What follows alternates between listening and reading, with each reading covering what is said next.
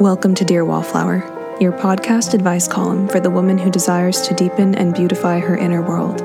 Every week, we'll answer a letter from listeners just like you, who are looking for insight and wisdom on the most pressing questions in their story right now. Make sure to stay with us until the end to hear our weekly recommendations on books, movies, music, lifestyle, beauty, and more.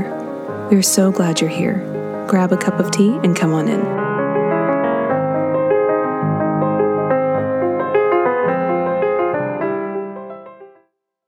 Welcome, dear listeners, to this episode of Dear Wallflower, a podcast for the woman with a deep inner world. I'm your host, Kelia Clarkson. I'm an actress, writer, and the editor-in-chief of Wallflower Journal. And while I normally have my lovely co-host, Jessica, by my side, today I am flying solo, and I'm so looking forward to getting into this episode. First, I want to say thank you for listening today. It's a joy to have you joining me, and I hope that this episode finds you well. For me, this episode finds me sitting at my desk, a candle lit beside me, and something wonderful to sip on. And I will be getting to this week's letter in just a few moments, but first, I'm going to get into the pre-letter segment of the show called Roses and Thorns, where I will recount my highs and lows of the week, starting with my thorn, something that left me feeling dry or depleted or frustrated this week, and finishing off with my rose, something that fostered my inner world, brought me joy, or built me up.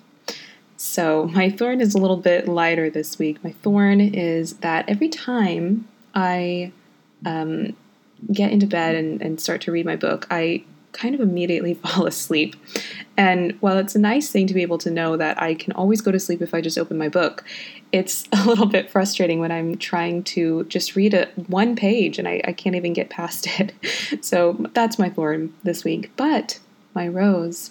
When this episode comes out, my husband, Nathan, and I will have celebrated our 4th wedding anniversary, which is just kind of crazy. I can't believe it's already been 4 years.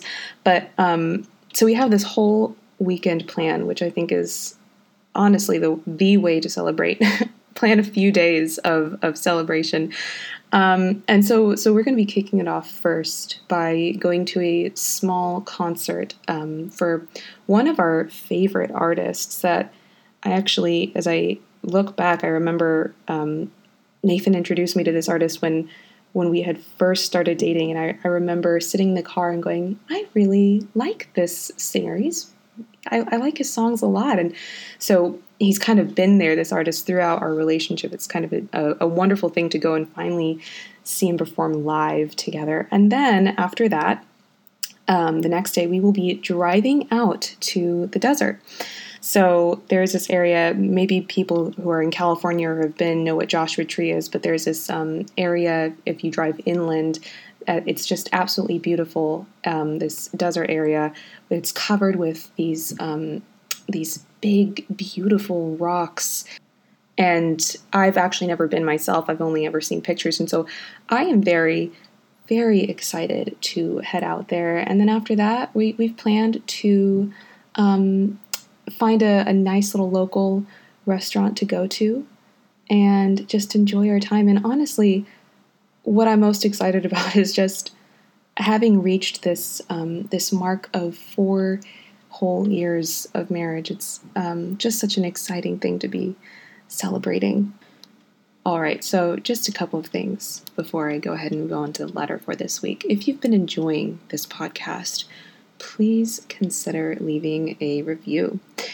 It helps so very much to boost the podcast and get it in front of other people who might enjoy it and get something from it, and maybe even identify with the letter that week, and make sure to share it with a friend. And lastly, I would love to encourage you to send in your own letter to Dear Wallflower at wallflowerjournal.com. Or if you're on the Wallflower website, you can go to the podcast tab and send in your letter that way. Okay, so let's move on to the letter for today, which covers the subject of getting over someone that you still have love for. Dear Wallflower, I am writing to ask how, as a Christian woman seeking to love as Christ does, I am supposed to let go of the man I love after he broke my heart. I fully recognize his failings. I don't seek to excuse the wrong he did. But when my friends tell me he's a loser, forget about him, he's not worth thinking about, I can't seem to find Christ's love in their statements. I know God extends endless grace to him. What does it look like for me to extend that grace to him while protecting my own heart from further harm? How can I still love him and yet keep my distance?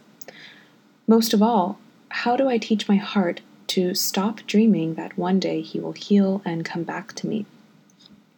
How do I let go of him, whom I've loved most of my life, while still acknowledging that I will always love him? How do I resign myself to not being able to help him, to having to watch from afar as he loses himself more and more? In short, how does one bear the loss of one they loved who chose to leave them? We see the God-given worth and wonder in those we love.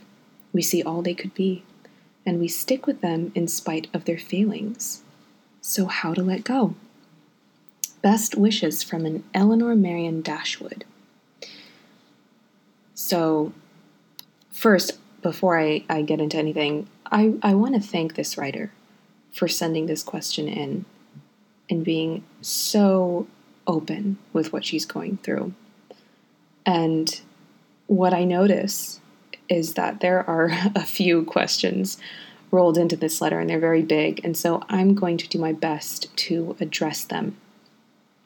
So I want to acknowledge, of course, first, that these are really difficult and complex and painful waters to wade through. And while I don't know the specifics of how he broke her heart, she is clearly hurting still. And so for that reason, I really want to try to handle this letter with care. And the first thing I'll go into is that her friends are obviously attempting to help her by talking her ex down, saying he's not even worth thinking about, just to forget all about him. But our writer expresses that this approach doesn't really resonate with her. And my guess is that could be because she doesn't find those statements to be true. While our writer does say that she acknowledges his feelings and doesn't want to excuse his behavior, she still doesn't believe that he's not even worth thinking about. She still sees the value in him because to her, it sounds like he was once everything, and like he still holds a very special place in her heart despite the actions and choices of his that led to their breakup. And I actually think this can be positive because it's easier to cast someone under a totally black and white filter and to immediately zero in on all of their faults the moment things go south. This is what's called dichotomous thinking, which is essentially when our thought patterns feel the need to assign a label of either good or bad to someone, which, by the way, a lot of us do this. It's an understandable thing. And this tendency of ours as humans makes me think of a movie that I have seen many times in which a guy and a girl are dating and he is head over heels for her. He's obviously the one that's far more invested in the relationship and interested in her. And so later on in this movie, she breaks up with him. And while earlier in the film, there was a sequence where he talks about all the things that he loves about her. Her hair, her smile, her laugh, the way she speaks. Suddenly, after she breaks up with him, he goes through these exact things that he once loved and talks about how much he hates them now. So suddenly her beautiful laugh that was once, as beautiful as Beethoven's symphony is an ugly cackle and so on and so forth. And what we see as an audience is, of course, a really understandable reaction to having your heart broken. But what we also understand is that he's being immature and dishonest with himself. He's still in love with her, but he feels the need to lie to himself and cast her under a black and white or a good and bad filter. So getting back to our writer's situation, what I notice is that she's staying away from this kind of thinking, which I think it can be a positive thing. It's healthy to offer someone context and to desire to show them grace. However, this is also leaving her with a lot of questions, like, how can I extend grace to him while protecting myself from further harm? How do I love him while keeping my distance? And so these are really wonderful questions that I want to dive into. Proverbs 4:23 tells us, above all else, guard your heart, for it is the wellspring of life. Scripture does encourage us to extend grace, but it also makes sure to tell us that above all else, we ought to guard our hearts. So when it comes to extending this person grace, I think to do it wisely and carefully, it may be best for her to limit contact with him. And I say this because it's so much more difficult to disentangle our hearts when we are still in regular contact. And I don't know if they're still talking, but if they are, I would maybe advise limiting that. It's entirely possible to care for someone and to want their best and to hope that things take a turn for a better and to take being in contact off the table. And another thing that came to mind that I would love to encourage a writer to do is to create a really full and beautiful life for herself.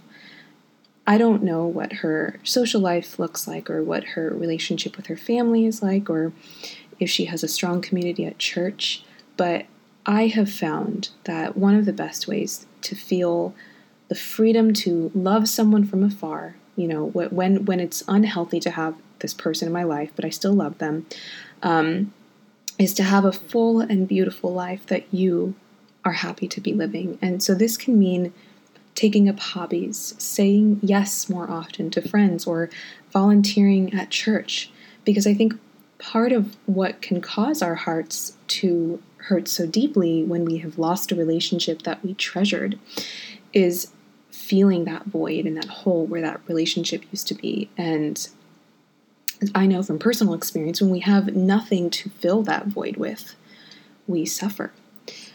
So getting into our writer's question about how she can stop dreaming that he will eventually come back to her, or accepting that she can't help him, something that I personally have found to be helpful when I have felt hurt and rejected by someone. And I'm talking about any kind of relationship that we might have, friendships, anything.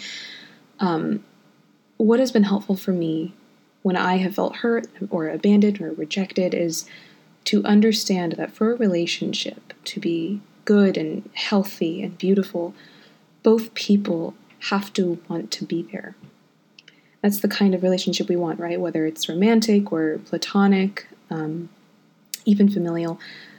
We want to be in relationship with people who desire to know us and love us and respect us and cherish us. There is this TikToker that makes these videos where she's obviously trying to be funny, but she says things along the lines of, if my future husband doesn't take me to get a nice coffee and a pastry and then go to Home Goods and a bookstore and a puppy farm, then I don't want it. And again, she's being hyperbolic and silly, but I think there's actually something good in there. And it's this idea of, if this person doesn't cherish me and treat me with respect, etc., then I don't want it. And I think that's actually such a wonderful and powerful way to think, to not even want something that isn't good for you, to not even want a relationship with a person who isn't being good to you. And I think it's natural to hope and wish that someone we care about will change their ways and choose us. But ultimately, this is the hard part. We have no control over whether someone chooses to become healthier. That's up to them. And similarly, God loves us and extends us endless grace, but he also desires that we choose to turn away from sin and follow him. We have to make the decision. to follow God. He can't make us or force us or convince us to. That's up to us. And that's how relationships work. So what I hope is that our writer can find that her desire to find a healthy relationship to be stronger than her desire to salvage this particular relationship. And again, I don't know the specifics. It's very clear that this person was very dear to her, and this is so much easier said than done.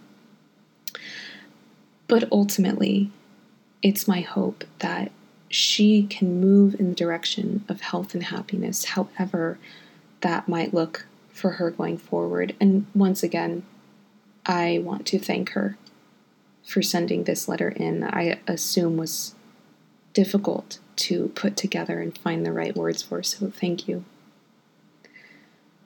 And it's time now for the May We Suggest segment of the podcast, where I'm going to suggest to you something that I have been reading, watching, eating, or wearing this week that just made life all the more beautiful. And everything that I suggest will be linked in the description of this episode for you to check out. So, my suggestion this week. If you are anything like me, you love baking. There is just something so therapeutic about being in the kitchen and mixing ingredients together and watching something lovely and scrumptious come together. And so with Thanksgiving coming up, I figured some listeners might be wanting a recipe suggestion. And so I would like to suggest a recipe for a maple pumpkin pie with cinnamon whipped cream.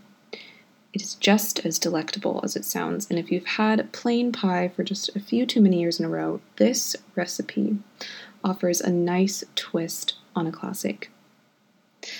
All right, so that's the episode for today. If you want to get in contact with me, which I would love, you can search my name on any of the socials and reach out. And of course, check out Wallflower Journal for articles about relationships, beauty, recipes, personal stories, and so much more. I truly hope you enjoyed this episode, and I will talk to you again after a short Thanksgiving break. Thank you so much for listening to Dear Wallflower today. If you have a question you'd like answered, you can send your letter to dearwallflower@wallflowerjournal.com. Every letter we read will be kept totally anonymous. We hope you have a wonderful rest of your week.